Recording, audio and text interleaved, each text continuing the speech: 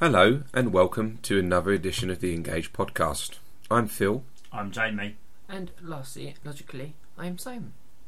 And today's episode is Kir'Shara or not Kir'Shara? That is the question. Yes, we're doing Vulcans. Vulcans, Yeah. yay! We can be all emotional like humans again. We now. can all, yeah. That felt a bit really weird. It did. I suppose that's all about controlling the emotion. That's how they talk. So it's like, why didn't we do it, guys? And then Yeah. we Oren. Like our last That's one what we did for did. Klingons, yeah. Yeah, So it was that's themed, what we'll so- continue to do. That So seemed a bit. It felt a bit weird, though, didn't it? It's all hello and welcome. No, hello and welcome.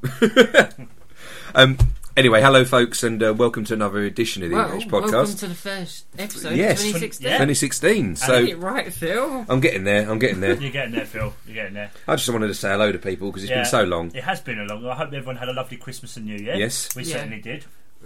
Hope they enjoyed lots of presents and times with the family. Yeah. Still busy trying to sort out this year, but we enjoyed our rest. And like we posted, I think I did. We had a catch up as well, which was lovely. Yes, we didn't yes. talk too much podcast, which we hardly ever do. Yes. So that made a very nice change. Yes. And this is actually the first episode that me and Phil have, I said, organised with a little bit of input from Simon as well. Yeah. Well, to be fair, we're still running off the sheet that Simon had done, and we collectively decided what to do into the first part of this year anyway. But there we go. Yeah. But no, it's been a bit interesting, and hopefully Simon's enjoying his sort of half break at the moment, and then he'll get a full break later on. But yeah, but no, as we say, is it Kir'Shara to Kir'Shara or not to Kir'Shara? And for those who don't know what it means, you are about to be enlightened. But that's when we go into the topic. Before we do The that, first quiz of the year. First quiz of the year. Yeah. First chance for one of us to get ahead. Well, I'm just very happy because my questions are going to be asked first from Simon, so I'm glad I'm getting. Yes, mine out. Jamie's going first. Yeah. and like we said at the end of the last one, at the end of Science Fiction Regrets, this is a new format for them. So we're doing 3 questions, and it's a total of 30 at the end of the year. Yep. It's all fair. Everyone's asking everyone each question at a time. Yeah, we finally got this sorted rather than Simon being 20 ahead, then 10 behind, and then 60 behind. And, Yeah, I don't know how on earth we managed to make it work last year, but it was very chaotic. No, I think it's because we changed the way we did the quiz partway through the year, and then caught up and realised that actually Simon just drilling out quiz questions was probably a bit boring for him. But anyway, Jamie, without further ado, your first question is: in which Star Trek: The Original Series episode was Spock temporarily blinded? And oddly enough, Phil spoke about it when we spoke about Stephen earlier, so hey, you should get it anyhow. Operation Annihilate. I'm sorry. Jamie was going to get that. That's the whole point. We're trying to make this a close run thing this year. Okay, you're a hard one this time. What was Sarek's exact human age in his first Star Trek Original Series appearance? A, 102.437. B, 102.347. C, 103.247. Oh, Christ. D, 104.347. Best of luck, Jamie. That's all I can say. Yeah, it's been a long while since I watched the original series. This is going to be a complete and utter guess. I'm just going to go with C. It's a complete and utter guess. And what was C? 103.247. 103.247 years old. Compared with the 102s and 4 point this thing and that That's thing. a complete and utter guess. I like the numbering there, Si. It's very misleading. There's lots of 7s in there. There's not. No, again, this comes from one of my books, so No. nothing new on me. It's a very fair question. Third and final question. Hit me. And this is one Hit me with your I've stick. written myself, although it's hardly I can hardly put that label on it, but never mind, it's still on here. What was the date of first contact between Vulcans and humans? I'm quite happy with the date. It's as long as you give me the date. If you have the year, that'd be helpful, but I'm not going to insist upon it. And you said the first contact between Vulcans and humans. And you say official. The official. Right. Okay. So we're not talking about first contact. Well, there's an unofficial one as well. That's what I wanted to clarify with. Right. Simon. Yeah. So you want? I'm going simple. This is easy one. So go with Simple Simon. what it sounds like.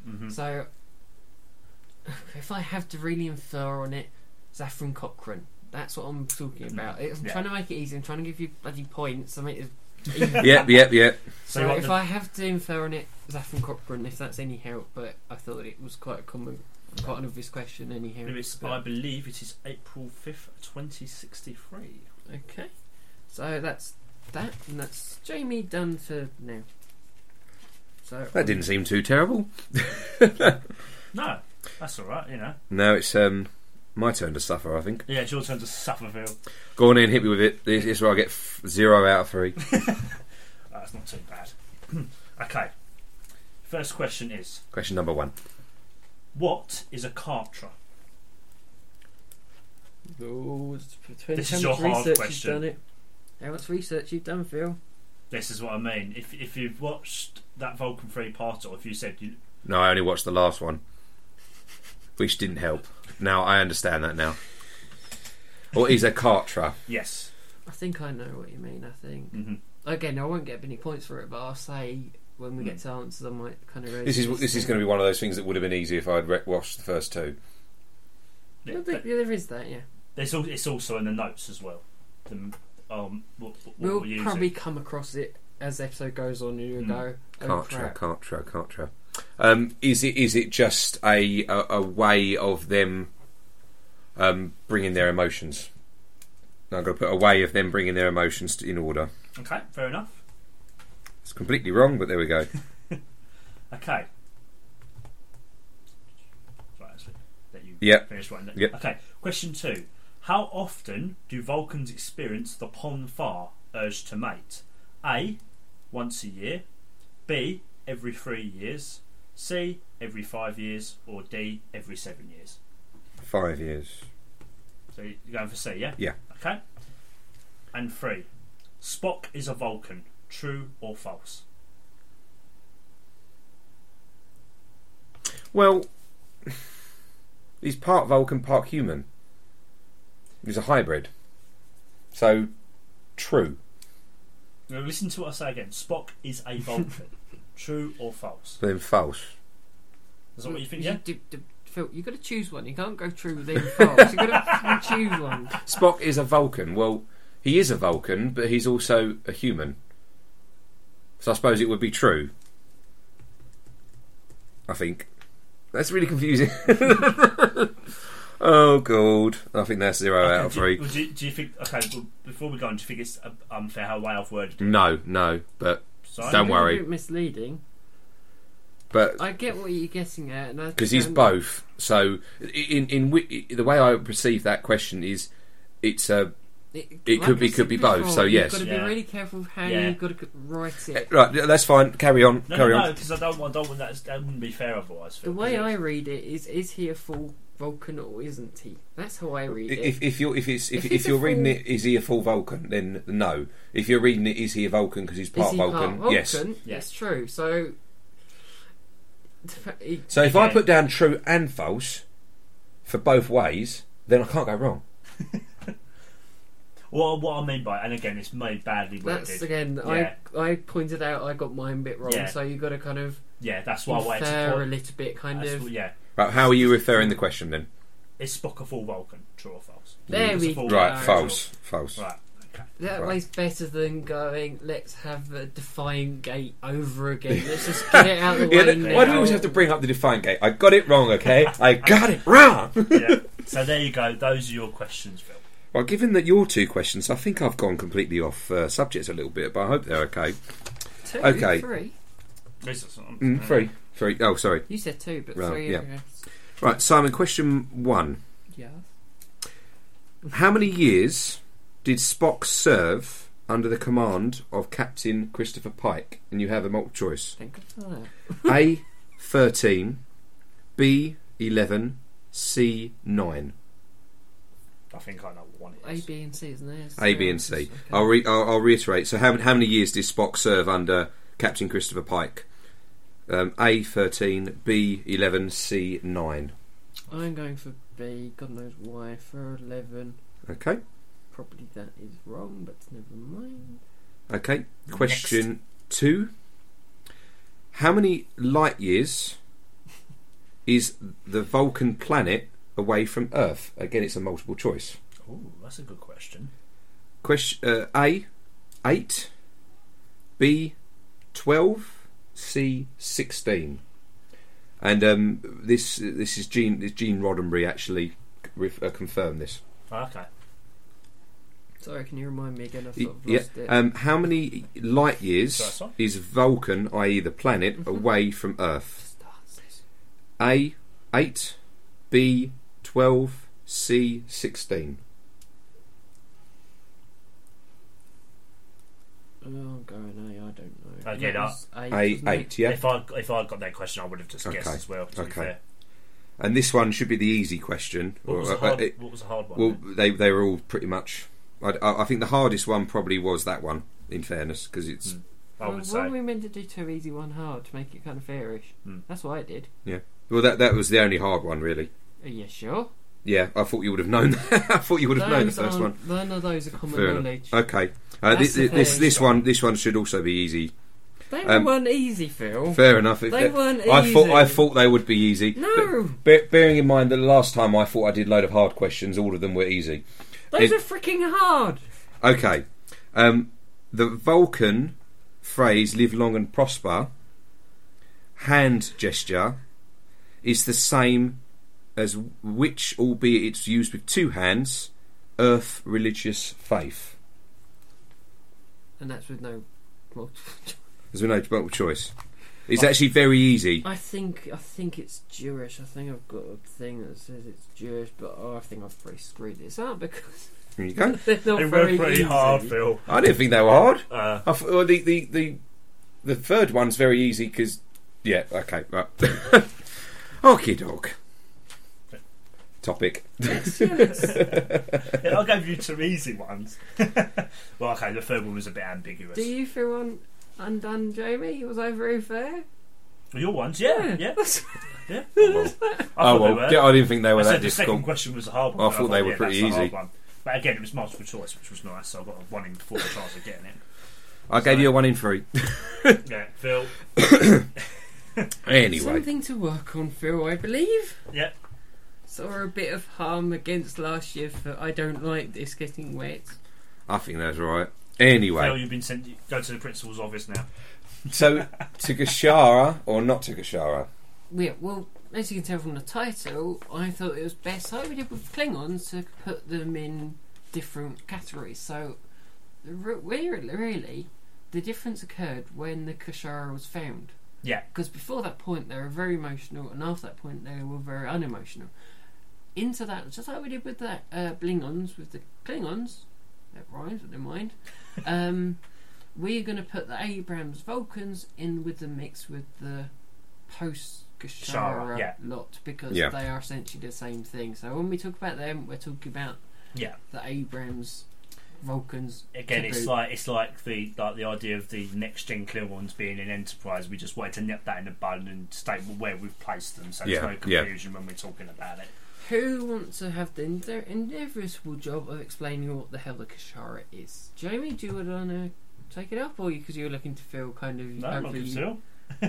No, I can explain what it is. Because the Kir'Shara is simply the teachings of Surak. So Surak was the founder of on Vulcan, who was credited for saving Vulcan society. This idea, because very before their emotions almost destroyed them. Yes, yeah. Because before that point they were if you imagine barbaric warriors with the strength that the Vulcans have and their emotions running riot, that's what it was. The whole thing was chaos. Yeah, and it was almost like civil war on the planet. Yeah, and their emotions almost destroyed them. And Surak came to this idea of controlling those emotions, and it led to that peace and what Vulcan is like today. Yeah, being logical. It's illogical to let your emotions. This is what it says on the Vulcan page, on the Romero page, as we always do on these occasions. Vulcans were once an extremely violent and emotional people, even by human standards, who wage almost constant warfare against one another. Paranoia and homicidal rage were common in those centuries. And then it sort of reads on a bit further, and then it sort of says, in an effort to avoid this, very good. In the void to avoid mutual destruction, I'll put it that way, a Vulcan named Surak developed a new philosophy, thereby igniting the time of awakening. Shurak maintained that the root cause of the problems on Vulcan lay in the uncontrolled outpour of the people's emotions. His followers forced to live their lives by an ethical system devised by Shurak and based purely on logical principles, emotions, but to be controlled and repressed.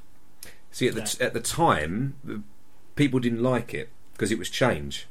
Yeah, and it's like the way we live the way I looked at it is the way we live our lives now, the way we earn our money. Everyone, in a sense, sometimes are out to get each other. Everyone just each for their own. And I've sort of part of what I sort of got from watching those episodes and doing the research is that people find change frightening, which is why you've got in the Vulcan three-parter in Enterprise, the Forge, the Awakening, and Kir'Shara. You've got that struggle between, the idea of the Sirenites, the movement that's been created, and then you've got the other Vulcans. You've got that, which almost is it's almost the way I looked at it is a direct parallel to when.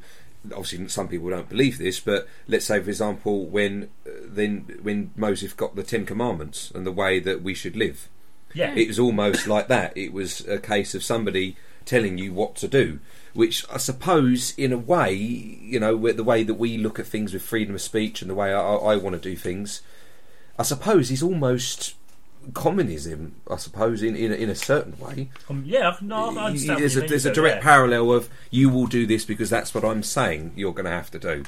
It's almost a bit like imposing rules on something that's never been ruled. But it's quite interesting, the idea said, like these ideas of emotions, like being the cause of it and trying to sort of suppress them or control them. It reminded me actually of going back to a film called I don't know if you've heard of a film called Equilibrium. I've heard of it. Starring Christian Bale, but it was this idea that in this society humans cannot feel any emotion because it was the reason for loads of all the wars that have happened due to the fact that we had emotions and we let the emotions get the better of us. So they suppress them. They weren't allowed to feel emotion. It's a similar sort of parallel which I thought was quite interesting. Yeah. Well, it's interesting because it says this new philosophy spread rapidly across Vulcan, a minority many of whom were known as those who marched beneath the Raptor's wings, which I think we may hear about again, rejected Surak's ideals. A destructive war began, ending in wars. It was known as the 100-Year War, wasn't it? Yeah, and Surak, obviously, this was during the 4th century, and I think he was killed. I think it was like the last attack they had, and I think he was actually killed. Well, he was killed off through radiation, and I think there was an atomic bomb or something, almost like a nuclear war between themselves. Surak was killed in the last battle against those who marched beneath the Raptor's wing. He died from radiation techniques called by atomic weapons on Mount Slayer. There you are. That's that. And you said, he's like. What was it, the 10 Commandments? Moses. Surak lived in the 4th century during the time of Awakening. As a scientist, he was considered on the same level as Albert Einstein and Isaac Newton.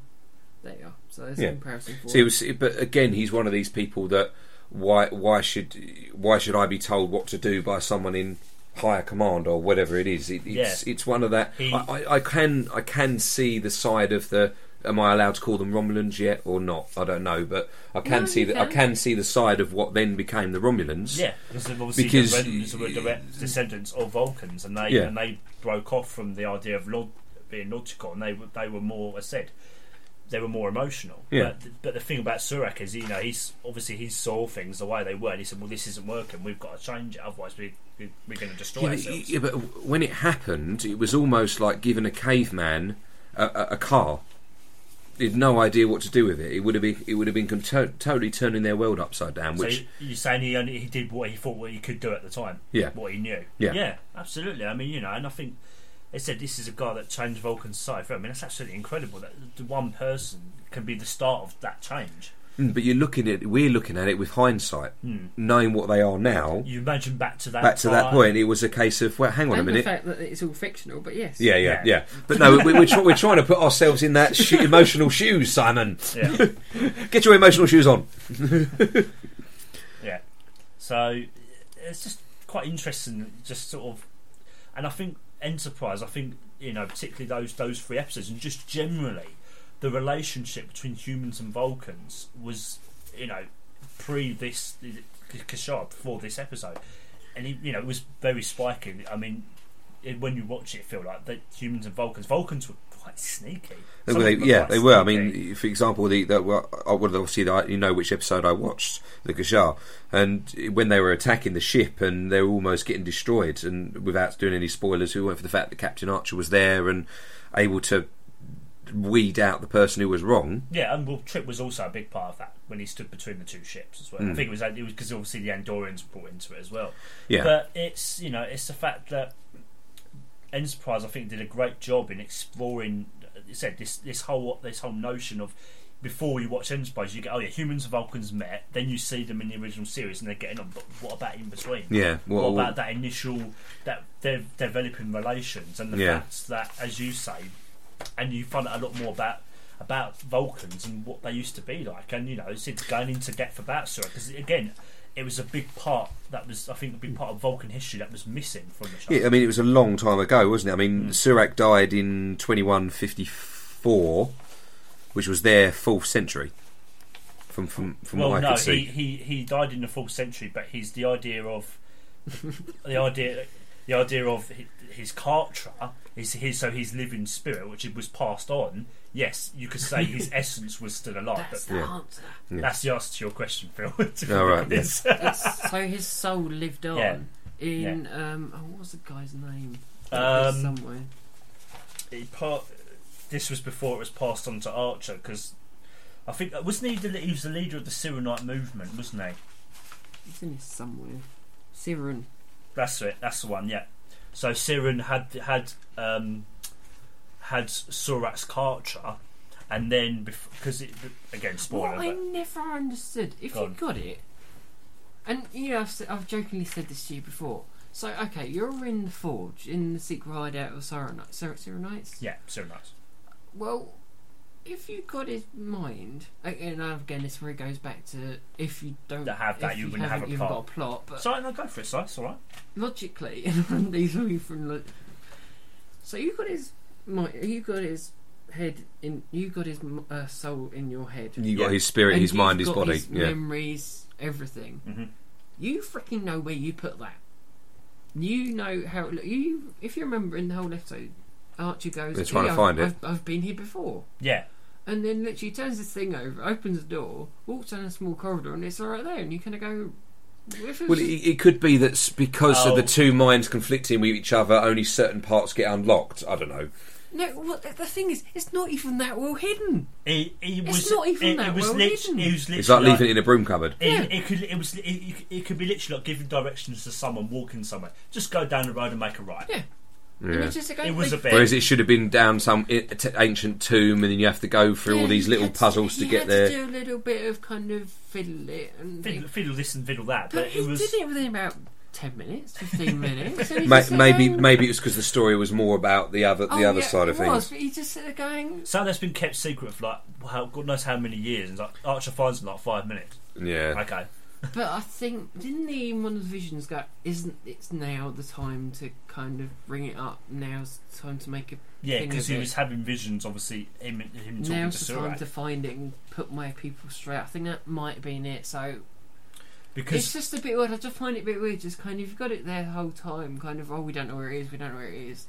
We checked land back us over. Yeah, we've checked there. We've checked there before. We checked there last year. But it's interesting that is put in Archer, because you've got a very interesting dynamic there between humans and Vulcans, and where initially Archer's he doesn't really get on. He put simply, he blames Vulcans for stopping his father's achievements from achieving a warp 5, and Archer's father never got to see it. Yeah, and it's like, throughout the whole series, he sort of struggles against in a battle, because he doesn't want to help him, because of course he's thinking, well, sod it, well, why should I help you? But this episode is quite interesting. This 3 part is interesting because he gets into the mindset of a Vulcan, and he says to Poe after us, once the Kir'Shara's gone from him, he says, "Oh, now I know, I understand you people better than I did. I understand." I think, doesn't he say why you did what you did? But that goes back to what Simon was saying. Surely he should know everything then, because if he can understand Vulcans that well by having someone's minding him, then surely he just goes, "Bing, that's where I left it." Well, yeah, and this is the other thing about this what Surak did, and the whole idea of the Kir'Shara. It also brought to people, because before, as you've seen the original series, mind melds are very common and allowed. But before then, pre-Kir'Shara, they were frowned upon because they caused a certain condition. Was it Pinar syndrome, which I think was meant to represent AIDS? That's correct. Yeah, that's right. Yeah, but they were trying to do that yonks ago, but they didn't go through with it, so they did it in Enterprise. Yeah, it's just a sign of it's not such a big political issue now. Yeah, I mean, it was interesting, but it was like, well, this was much more relevant like 20 years ago. But it's just quite interesting the fact that mind melds are frowned upon, and it's seen as unnatural. This idea of it's unnatural, and I think T'Pol was actually one who actually contracts it. But there's an episode called Fusion, where there's Vulcans who have actually quite an interesting idea. They've balanced logic and emotion. They found a balance. Yeah. And they actually mind meld with each other. But it could well be that mind melds are better once after Kir'Shara because you're able to control your emotions more. Because they've learned to control their emotions, so they don't get affected as much. And the other thing that is it hindered sort of a cure for Pinar syndrome because it wasn't because most mainstream Vulcans saw it as unnatural and it was wrong, and no one ever bothered to really find the cure. But I think there was a cure within the Kir'Shara itself. And no, the cure was a mind meld, I believe. It was the mind meld, wasn't it? Yeah. So the very thing that they said was wrong and unnatural you shouldn't do was the thing. Well, actually, this is the cure for that. I felt, but at least by the time what was the name's Vas? Vas, yeah. I think it was. It was a very dictatorship. It was very much like that, and you can just imagine why Sauron went, yeah, it's about time. And Sarek and Sauron went, yeah, it's about time we get rid of this and show it off to people. And then all his support went, and then T'Pol, who I didn't realise was actually in original series in the. You talk about Amok Time. Amok Time, yeah. She's the high priestess, isn't she? Yeah. And you kind of go, oh, yeah, it's that woman. I only realised that recently. But it's just changed the whole character of the planet. Yeah, and it's said it also, as you say, with the Kir'Shara and what happened afterwards, it didn't just change things within Vulcan itself. It said it changed the relationship they have with other species. In the Reformation. Yeah. Which it's very fitting considering the country we live in. The Reformation with the Church of England and whatnot. It almost harks back to that religious group controlling everything and be the most powerful thing on the planet where they're supposed to be the ones that look after everyone. It's that very thing, and it's just kind of we think this thing. Well, we're going to destroy you now. I mean, when they tried to do that, I came back fighting, and there are so many parallels with it. In fairness, if you think about it, because if you look at say English culture or back when the man was in charge and the women were the minority, you can draw a parallel with that in the fact that obviously they wanted something a bit better. They wanted equalness. Yeah. But it wouldn't happen. That's exactly right. So they saw this idea of mind meld and all that, and as unnatural. This, and as you say, an idea of a woman back in them days as getting a job and making her own choices. That would have been seen as exactly the same. Whereas again, it's that whole looking back at hindsight, knowing what we know now. But if you put yourself in those shoes, if you were a man. If we go to the parallel of the woman not being able to talk, if you were a man at that time and you actually agreed that women should be able to talk, but you weren't able to say that publicly or show it publicly because of what could then happen to you. Yeah, and I think I'm going a bit off topic, but I think a film that brilliantly demonstrates that is Titanic, James Cameron's Titanic.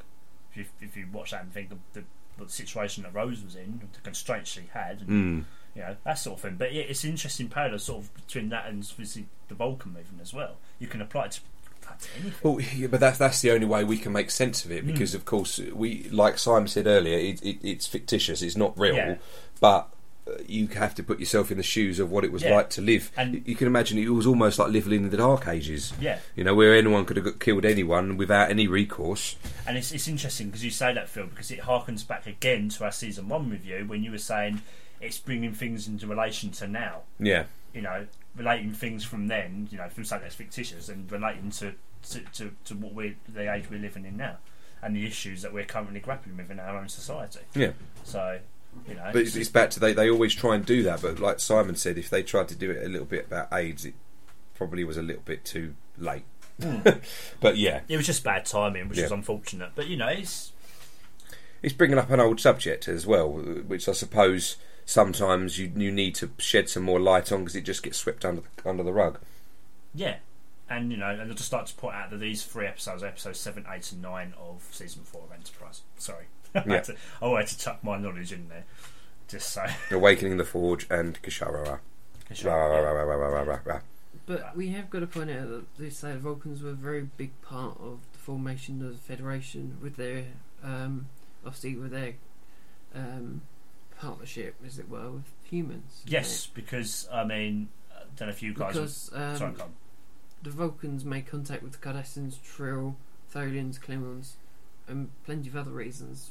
The races by the 22nd century, so they had the experience to know how to start one up, hadn't they? But if they didn't have that and they were running through emotion, what would have those first meetings have been like if Vulcans couldn't? Probably would have led to war.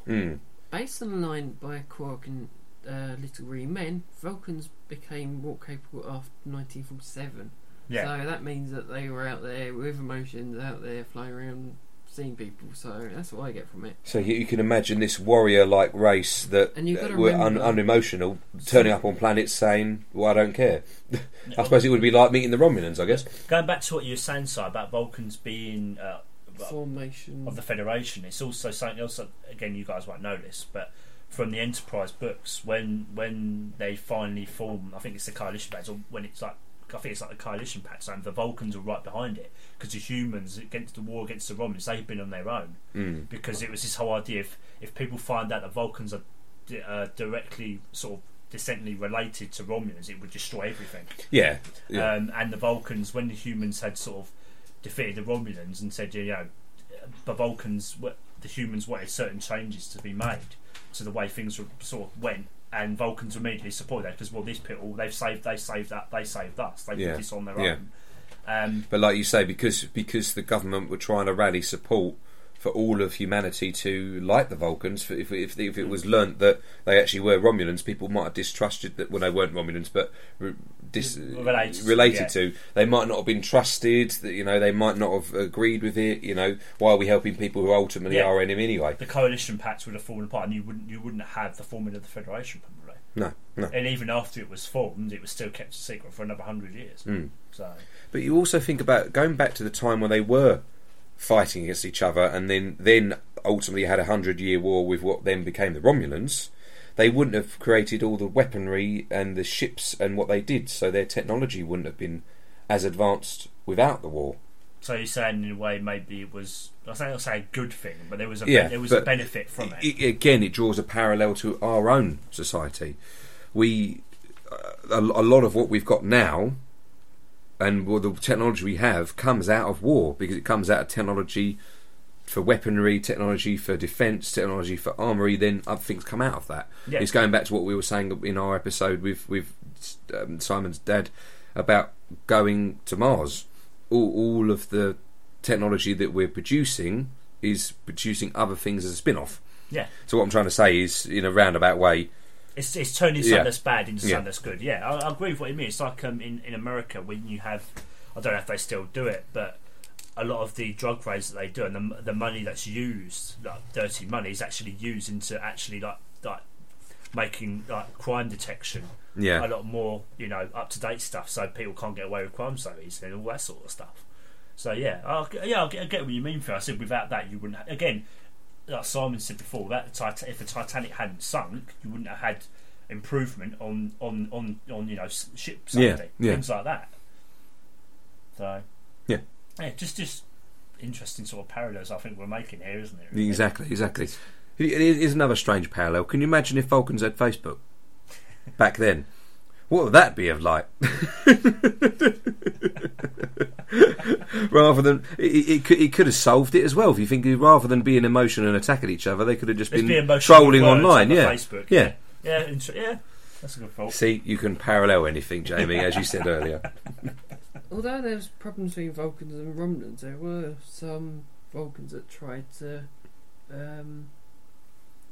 try and form unification between two species. That was trying to form like a peace treaty sort of thing. Yeah, that was in Next Gen Reunification. Well, yes, the same name you brought up. Yeah. Would you say that the Romulans and the Vulcans are completely different? Well, it says in have they been genetically changed through evolution throughout the years? No, because Vulcans... They can't have done. Vulcans did... Well, certain Vulcans became Romulans, essentially. That was how Romulans were created, from Vulcans. It was just... Well, I think Phil's getting it.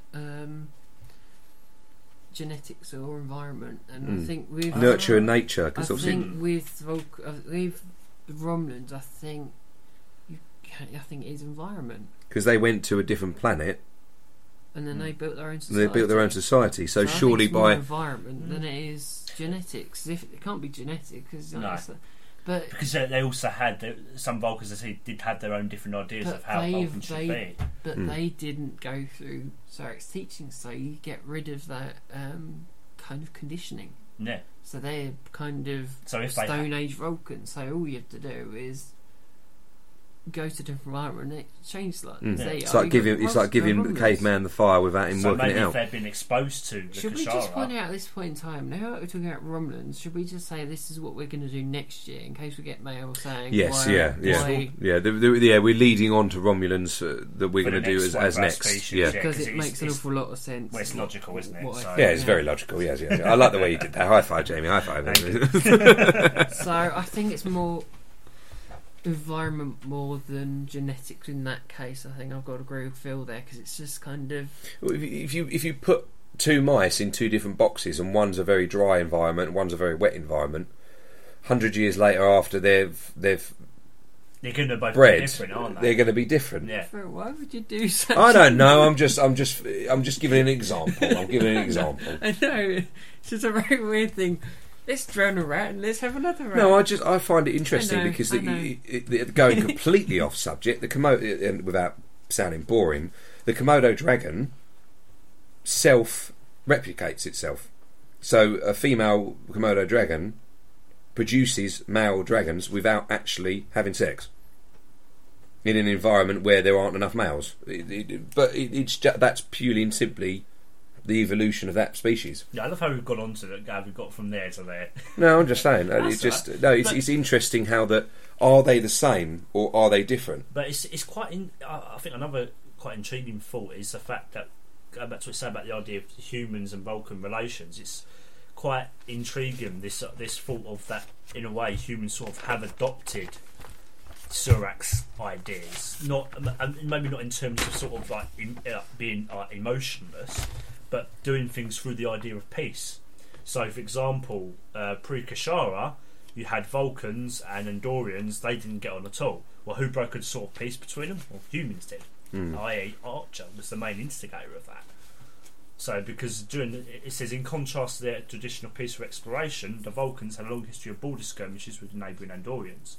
The humans helped negotiate a peace between the two. So... Essentially, we are a direct link to Vulcan society in that respect. Yeah, this idea of peace. Okay, maybe we still show our emotions, but the core idea that Surak had of doing things in peaceful means, you can apply us to that. I mean, I also thought that there was an interesting thing that the Vulcans, obviously their emotions are very strong, and if this, but did the Vulcans actually look at humans and almost aspire to be more human in the fact that we haven't had to go through anything like the emotional training, anything like that, to control our emotions? No, we're born with idiots. it. It really is because of it. But I suppose that's ignorance because of a race that's able to control their emotions without having to. Well, when you think about it, go through training.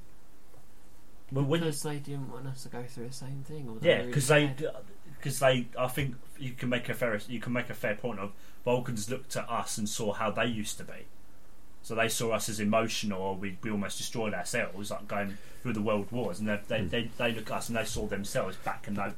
But our emotions are actually our strongest ally, whereas their emotions was destroying them from inside out. But their view of us pre-Kir'Shara was the fact that that's what we used to be like, so that's not what we're like anymore. Phil, you'll find Star Trek is full with. There's something wrong with every other species apart from humans. That's the whole point of the whole series. Yeah. To make humans go, look, we're actually quite brilliant. Yeah, I suppose. That's the whole point. Every species we talk about, you'll find that we'll sit there going, oh, they took the... Would they? I'm always going to say, would they consider us better because blah blah blah blah? Because actually, no, that's just the way it's been written. Hence just change the name of the species. It will happen every.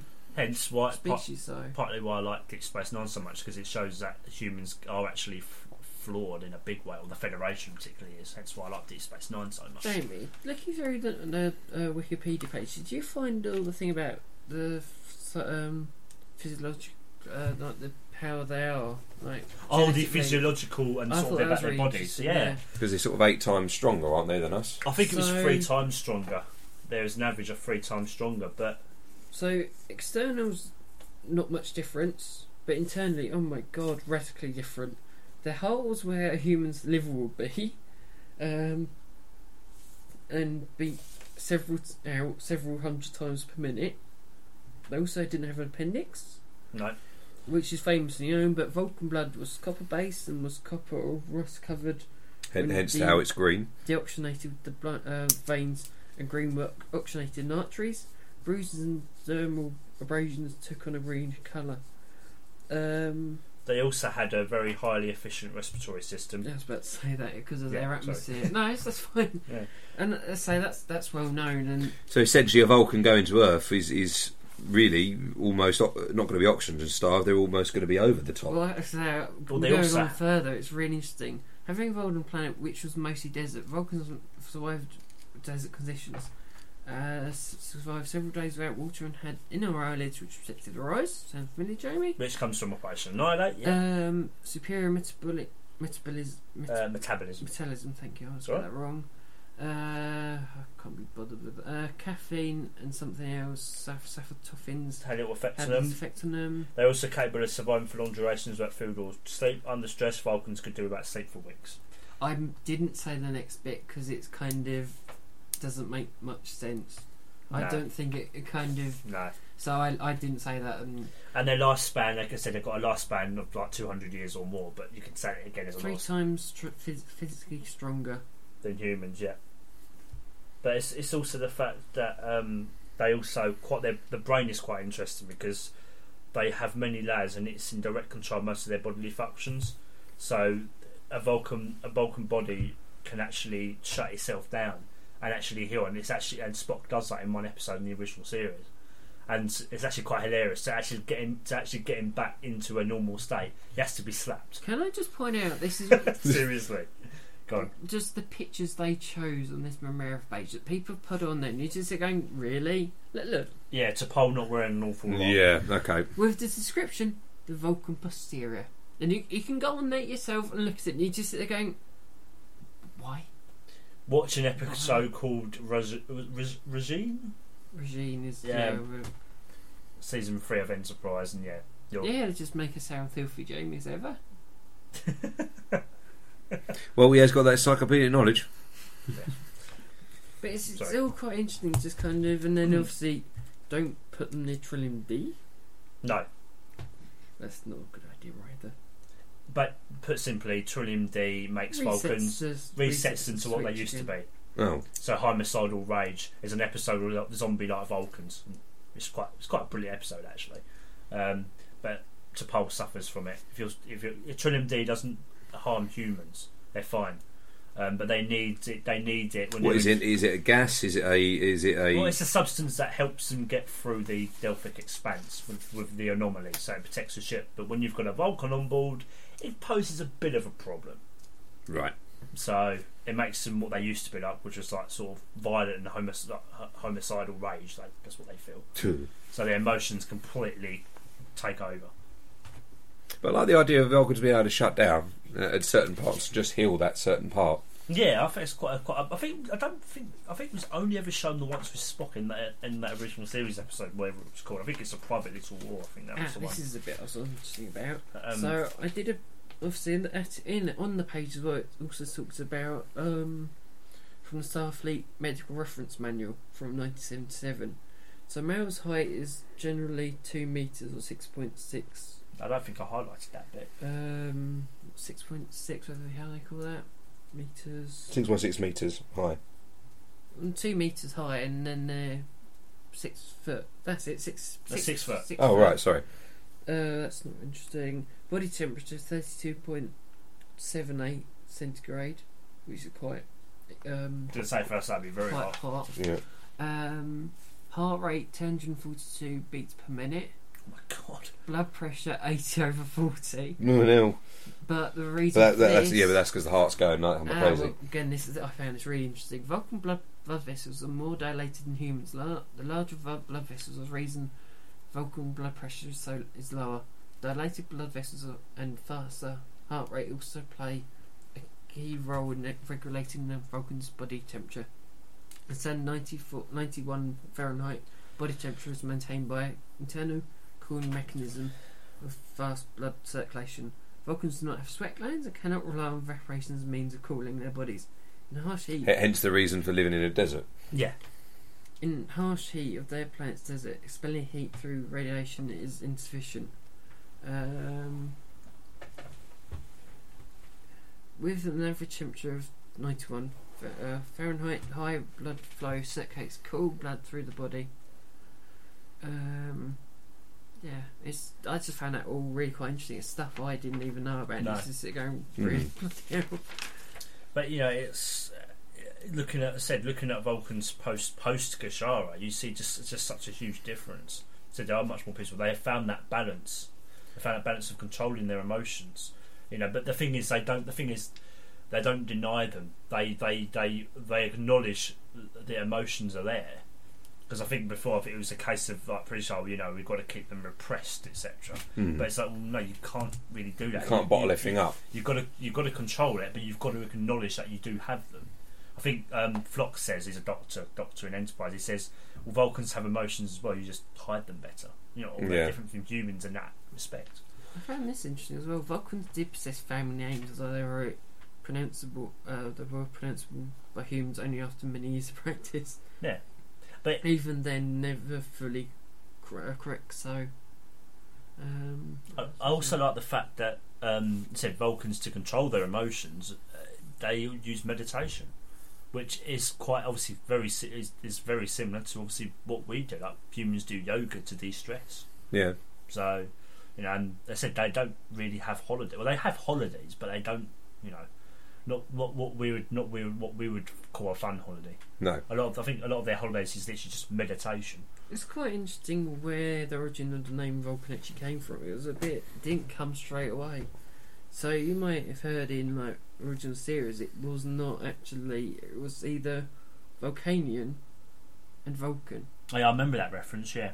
So the origin of the term was from a production standpoint dated to 1966 when NBC played a 12-page booklet entitled Advanced Information on 1966 and 1967 programming Star Trek, which described series regular crew members. Description of Spock mentioned that his father was a native of Vulcanus, and these people were known as Vulcanans. As a result of earlier growing pains and staff writing staff, the term Vulcanian was used sporadically and sometimes interchangeably during the first season. Heard in a few episodes. Similarly, the Bajorans in DS9 and whatever were briefly known as Bajora. Yeah. The name Vulcan itself, in reference to people, was heard in the Naked Time. Yeah, just something else I thought was really quite interesting. Just there's a lot we can do. I was going to say you can start going down every single train. I mean, how long do their fingernails grow? I mean, it's just yeah. How far do you want to go into it? That's part of their that goes biology. Back to the not biology. Physiology. Thank you. The physiology. Oh, what's the bloody names? But as a whole, I found it more interesting when I did the research more on the actual I think for me it was more looking at the side of every part of how they grew up and their not as a society paralleled directly to ours. Yeah, it's sort of from that caveman to modern man, and it's them seeing themselves and us, or what they used to be. And I think humans sort of seeing themselves in Vulcans in a way of doing things. Okay, they're still emotional humans, but they're doing it in a peaceful way. Yeah, which is what Vulcans. I suppose we envy that because that's something we're pushing for. I suppose it's not that whole hippie world peace, world peace, man. It's more it's that strive to be better, strive to get rid of hunger, strive to get rid of poverty, strive to stop arguments and fighting. When you think of Vulcans, you've got to think of that spot. I mean, how incredibly difficult must that have been for him, being a hybrid, being half human, half Vulcan. I think how difficult that must have been for him growing up. I mean, I know we see aspects of that in Abraham, the first Star Trek. When he's got the bullies and he beats them up. Yeah, but it's just like, how difficult must that have been for him? You know, trying to finding that balance. You know, and ultimately, you know, choosing the way of life of Starfleet, being with humans pretty much all the time, not around his own people, but still retaining that volcanicity. Volcanicity. It's a good word, Phil. But the other, actually, thinking about it, now we've just talked about the biology of... Not biology, I've done it again. Physiology of a Vulcan. Biology's... Is it actually physically possible? Because obviously we're carbon-based, they're copper-based. Were you talking about in terms of humans and Vulcans being compatible? Right? Yes. Yeah, it's possible. Trip and again, I know this is a bit of a spoiler, but hey, never mind. Trip and T'Pol have a baby together. It just to me it doesn't seem right because obviously it's almost like a dog in a cage. Just ain't going to work. Yeah, Klingons manage it. The Klingons do as well. Klingons and humans. That's happened.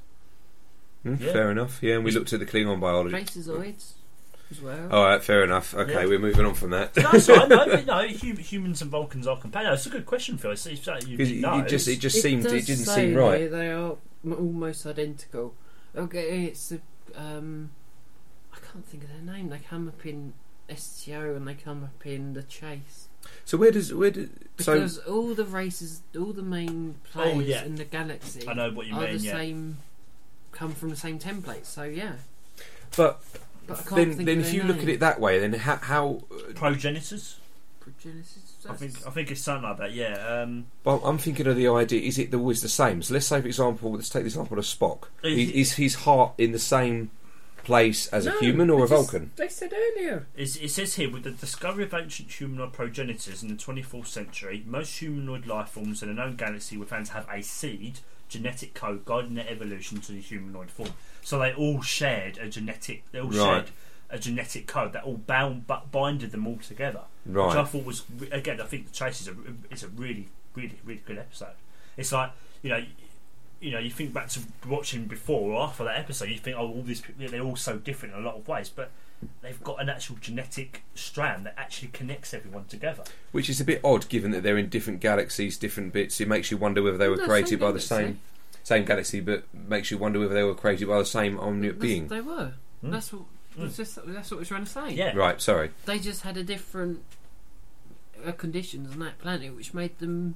Yeah. Goes back to what I was saying about putting the mice in different boxes. That's right, Phil. That's right. Yeah. Ooh. Oh dear. What's up? Sorry.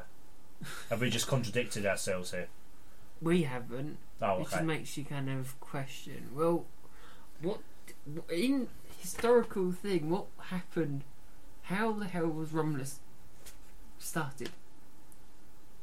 People from Vulcan. So how the hell could they also be? So are you trying to say that humans are Vulcans, but we just went to Earth? In the Chase, they go, well, how am I similar to this thing? And you kind of sit there going, well, you're really Vulcan. Because do you see what I mean? They're meant to have origins from they've contradicted themselves and what? Yeah, I know what you mean now. It's meant they made it sound like Romulans as well. When if the Romulans are based from Vulcans, how does that work? Yeah.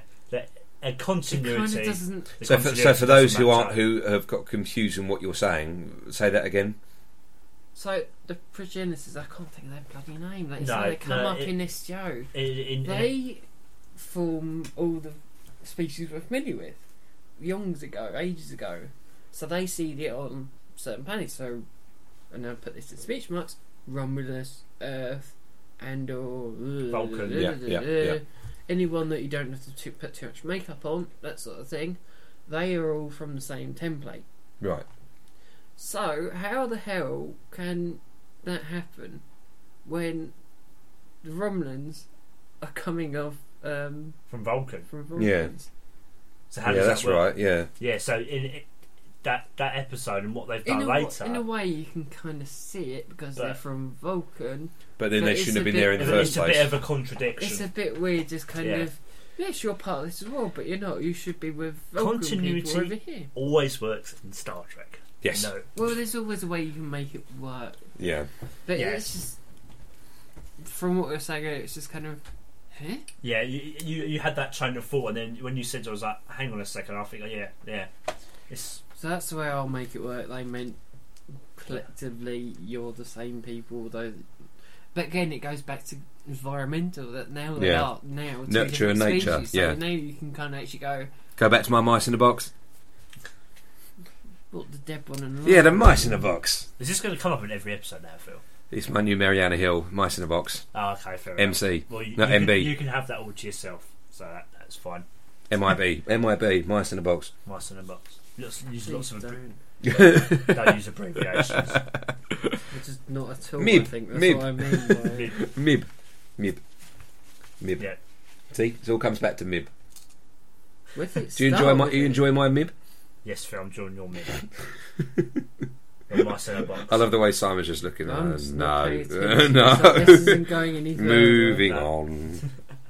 So, did you have anything more? Are you trying to get mail every year? You try and get mail. Okay. Yeah. I'd just like to reiterate, folks, I'm not a part of it this time. So no, you're not in part of my Mib. No. So have you got anything else that you wanted to bring up? No, because I've not really looked at my other 2 bits of research, but never mind. The amount of bloody research we've done for this is stupid again. Look. It's alright. It's good to cover all our bases. I mean, I think we've picked apart some quite interesting ideas and points. There's not much I've got left over that I'm bothered about, if anything. No. We can probably bring it up for when we do the Romulans, because it's inadvertently going to come back to Vulcan, isn't it? Well, yeah. As we've just said. Well, again, this has got 7 pages worth, so I reckon we'll have the same for them. We can link it back to this one as we know. And we might link it back to the Klingon. We might discover more more when we do the Romulans that we didn't now. No, yes, of course. So yeah, I think we've done it justice. We've done it justice. We're sort of trying to get back in the groove because it's like we haven't done it for like a month now. It feels a bit odd. What are we doing? A bit out of place here. Are we really here? We got into it. I think we've all got here and gone. Well, what are we doing? Yeah. How does this work? I'm confused. Because this is our first one of the new year, isn't it? It's just kind of Happy New Year. Yeah. So should we go? To Strange New Worlds? Yes, please. Strange New Worlds. Need a jingle. Do. And as ever, we have no idea what Phil's going to say after. Well, I'm going along down the Vulcan route. Well, yeah, you've got to point out that you've learnt from my style of doing stuff, because you might have noticed that they theme their questions as well. Yeah. Yes, everything was been Vulcan themed today. My question and Strange New World is about the Vulcan nerve pinch. Right. I call the Vulcan neck pinch. Yeah, neck pinch, or what you want to call it. Well, that's what it's called. Is right? The way I see that is that every Vulcan can do it. Every Vulcan must have been shown how to do it. It was a learned ability. Not everyone does. This was what I was going to ask. Is it something that all Vulcans can do, or is it something like karate? Yes. People are taught to do it. I think people are taught. I think they're taught to do it. I mean, like because humans can all. I think at some point, I don't know who it was, but humans can also. Oh, sorry. Humans can also do it as well. So humans can do a nerve pinch. Is it just about learning where it is and what to touch? I swear there's something in here where it says. And is it the same for every animal? Can they do it on like a bear? Can they do it on a dog? I don't honestly know because that was never really brought up. If I'm honest, so this is what I got. I mean, I got just stall for a bit. Something's in but here. the way the way the idea of in the show was created was when Leonard Nimoy was saying this idea of incapacitating someone. They did, I think, like a big fight sequence, and Nimoy said, "No, this is not right. I'm a Vulcan. This is not how he would do it. He would do it in a non-aggressive way." So it's illogical to cause harm, and it would be why spend ages fighting where you can just do something a little small. Well, it was more shown in a non-aggressive way. So him and Shatner worked together, and that's when they come up with the idea of doing that. So it was stopping someone, but in a non-aggressive way, which would keep it in. It's the way he does it. It's very much. I know Simon's closest to me, so sorry. I know you're working this out, but viewers can't see. It's very much grab and then push. It's grab and push down. It's not like an instant boom. It is actually a case of they have to do it for a little while. It's almost like they're trying to find that bit. Got down here. I swear it had something, but I'm not sure it's the right bit that I'm thinking of. So I go into this anyway, Si. Like Jamie said, Vulcans were known for their high degree. Oh no, wrong one. Vulcans were generally non-violent, but logic dictated that combat was sometimes necessary. Vulcans could and did use Vulcans such as Lerpa and something like Yahoon. I'm going to go with Yahoon. Yahoon. That's what it looks like in Go for time. I just went over my head. And practice again. Don't moan at me. We have always avoided names and things because we're all terrible at it. And practice martial arts called Kir'Shara and Which bit are you reading, sir? It's that bit there. They are horrible. Practice martial arts called Kir'Shara and Su-Mana. That's what I'm going to call it. I suppose it's just as difficult for Romulans to pronounce karate. So from that, I've always seen it as it's something they've learned. If you need it, you will learn it. Yeah, and because humans at some point in Star Trek have used it, I can't remember who it was, but it's also been used by another species. So I just imagine. Used it for Pete's sake. Daisy did use it, yeah. I just imagine these. I was thinking of. I just imagine these camps, like soldier camps, where they would train soldiers, and they're just sitting there going, "No, nerve pinch," like the soldiers train combat. You know, and ways to pin people down, or police learn ways to pin people down.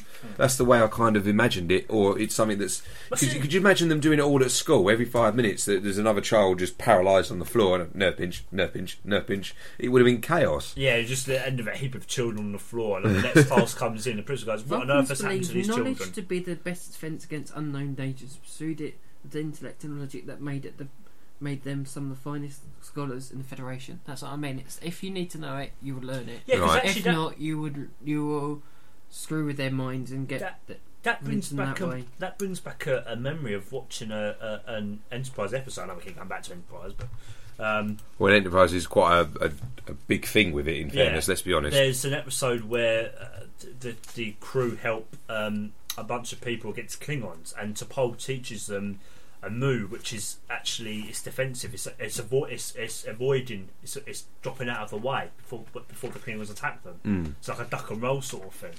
But again, it's Jamie is sponsored by the series Enterprise today. Yes. If you'd like to find out more, talk to Jamie. Well, I think it's quite. No, but in fairness, Enterprise is probably the best way to reference the Vulcans because it's the most you learn about the Vulcans. It's not something I think that is talked about much anyway. I think Enterprise as a series is not. I mean, like it said, it's the black sheep of the family. Yeah, and I think it's just said because it said the other shows are much more focused on. So I think it's quite a nice bit of a change, actually. To be fair, so. But because that's where the origins of Vulcans did start. But yeah, it was just an example that just came to my head. So there are other examples, but I can't the way I've them. always understood it, and I think again I haven't really thought about it until in a minute. I have always considered it kind of you learn it if you need it. You learn it if you need it. So it's being trained how to use a gun. It's being trained how to defend yourself. It's being trained how to. Yeah. The abilities are there. You've just got to build on them. I think, and it's. What was the thing? Kir'Shara? Where you purge emotions? The Kolonar. Picture? The Kolonar. I think it's sort of maybe part of that or something like that. It's just kind of. Because I didn't know whether it was like a coming of age thing, like you learnt it at a certain age to defend yourself. So you learnt it at a certain age of becoming a woman. It says age of becoming a man. More likely. I don't know. More likely. But does that answer your question, Phil? Yes, yeah. It answers the question, the fact that is it something that all Vulcans can do? The answer to that is yes, but if they trained. I think, yeah, but again, it's never said now it's transferable to humans, Klingons. It's never said that it's officially said. Oh yes, all Vulcans can. Or all I think to build on what Jamie said about you can teach it to anyone. I don't think they do the action, but I don't think they do the whole thing with it. With you saying nerve pinch. I think they're just doing the act of it. Yeah, but I don't think they're doing the whole thing that goes with it. And it's probably more effective when you're a Vulcan. It probably is more effective. I suppose as a way of looking at it is that every Vulcan can mind meld, but not every Vulcan can nerve pinch because they have to be trained. It's again all of that's a bit kind of. Oh, we're going the wrong way. So it's got no, unclean. Don't go down that road. It's very tenuous. You can't really kind of say go yes that or thing no. for that thing, not for that thing. Well, it's kind of broadened my knowledge on it. So thank you. I think it's quite good that all or nothing. It's left. I think it's left ambiguous, but I think that's a good thing. Okay. It's all in a. It's training. It's like a training course. You kind of learn this thing, but get this thing free. So you get that thing, but you also buy one get one nerve pinch free. I might as well teach you that while we're at it. Yeah, no, fair enough. Which is why you've got masters and things. It's like you do in Klingon way. So the Klingon society, you have masters of that. So you have it in martial arts with them. You've got a similar sort of thing with Vulcans. Yeah, I think. Yeah. A kind of counterpart. I don't know. But yes, but no. Okay. Well, let's answer the questions. Thank you. Appreciate it. So, are we ready? Shall we go on to our answers? To the quiz. To the quiz. Oh, yeah. To the unfair quiz. Right. Well, your questions. I think Simon's going to be fairly impressed, but I got most of them right by accident. Should we do it in the order that we asked? Yes, do it in the same order. So Simon, you for me, right. For Jamie. For me, I just need to find my pen. Here you go. Yeah, thank you, Phil. I'm sorry, God has got nothing to do with it. Sorry. It's an ongoing problem. Right. Should we get Jamie, no. Simon. Should we get Jamie? No need to. Carry on. It's already here. Should we get Jamie some glasses and a pen on a bit of string? No, I don't know. Normally it's in his pocket. Right. So Jamie, question number 1. Which episode did Spock go blind? Operation Annihilate.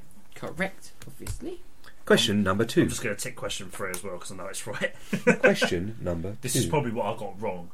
I know, that's the point. What was Sarek's exact human age in his first original series appearance? And you went for C. It was wrong. Which is wrong, fortunately. So how old was he? A, 102.437. Well, I was ever going to get that. And Fair Jamie, enough. when was first contact between humans and Vulcans? Because you did get it right. April 5th, 2063. That Fair enough. Shockingly bad. Very good. This is how you're meant to do it, Phil. Yeah, so fair enough. No, fine. I honestly think my questions are fine, but let's move on because otherwise we're going to keep going around in circles. I wouldn't have had a clue with any of them. But no, to be fair, hang on a minute. Well, to be fair, right, let's go through the questions one by one when we're giving the answers. Okay. Right. So your questions to me. Question number 1 for Phil. Yes. Oh, sorry. Still going mad over here as usual, people. Yeah. Question number 1. What is a Kartra? I got that wrong. I put a way of them dealing with their emotions. What is it really, Phil? It's the moving for Sarek's soul. A Kartra is a Vulcan's living essence or spirit that can be transferred into an object or another person via a form of mind meld just before death. But I would have accepted a Vulcan's living essence or spirit. That's just some. So way of dealing with emotions was wrong. That's wrong. Yeah. Fair enough. Question number 2. How often do Vulcans experience the Pomfar? I said 5 years. It was every 7 years. Oh, okay. Although that you can actually question that because it's not. They do. If you listen to what they say, it's kind of. Yes. It is doubtable, but that is the cult answer. So no, I'll go along with the cult answer. No, that's fair enough. I'm just being difficult, but that is the kind of established answer. But I'm just and the next question, which was a bit confusing, I know. Spock is I said a Vulcan, but I say Spock is a full Vulcan. True or false? I said false because of the way you reiterated the question. He is half human as well. So you he's got not. That one, yeah, got so that I got one that correct. Yay! Thank you, Simon. So that's 1 out of 3 for you. 1 out of 3. We've learnt from last year in some Right. way. Let's go through Phil's questions, shall we? Question 1, and I thought you would know this. How many years did Spock? Was wrong then. Yeah. How many years did Spock serve under the command of Captain Christopher Pike? I won't be 11 years. And you are correct. 11 years. It's the way you said. I thought that. Is that I honestly thought this one. So the second question, yes, I admit that's a hard question. So second question, how many light years away is the Vulcan planet from Earth? I went 8 light years. It's actually 16. Yeah. Question 3, and I thought that, again this was fairly easy because of Leonard Nimoy and how the whole hand gesture came out. What religious faith did the live long and prosper hand gesture come from? I said Jewish, but correct. Yeah. So I honestly thought a hard question was the planet one. And in the lead is Jamie and Simon tried 0 seconds. Yeah. So essentially, I'm on 2. Jamie's on 2 and I'm on 1. That's mean. That's why we've done it this year, because that way it makes it fair, and you've still got a good chance, and we've still got another 9 episodes to go. So it's all to play for. It's all to play for. So coming up, folks, we've got quite a few interviews lined up. We've got some good. Well, let's be honest. We don't know what we're doing. Yeah. Let's be honest. But we've got some. We're waiting. Stuff in the works that we're trying to. We're waiting on confirmation, but we've got some good ideas in the workshop. So we hope you enjoyed our first episode of 2016. Well, the next thing we definitely know we're doing is the next in our series of our Trouble Triples trilogy of episode commentaries. That's the next thing we're definitely doing. More Tribbles, more Troubles. More Tribbles, more Troubles. So I always get those mixed up what way around they are. Episode commentary on the episode. With something extra, but we want to keep that. Yes, we've got something a little bit. Because, you sit there going, we're not doing a 25-minute episode, it's not worth bothering with. Yeah. So we've done something extra to it, and you'll see why it does kind of make sense. We hope you enjoy it. We hope you enjoy it. Yeah, we'll be back soon, and as usual. I think that's it. As always. Actually, that'll be at the beginning of February, isn't it? We've got an interview at the end of January. Yeah, which I'm still sorting out and confirming. Yes.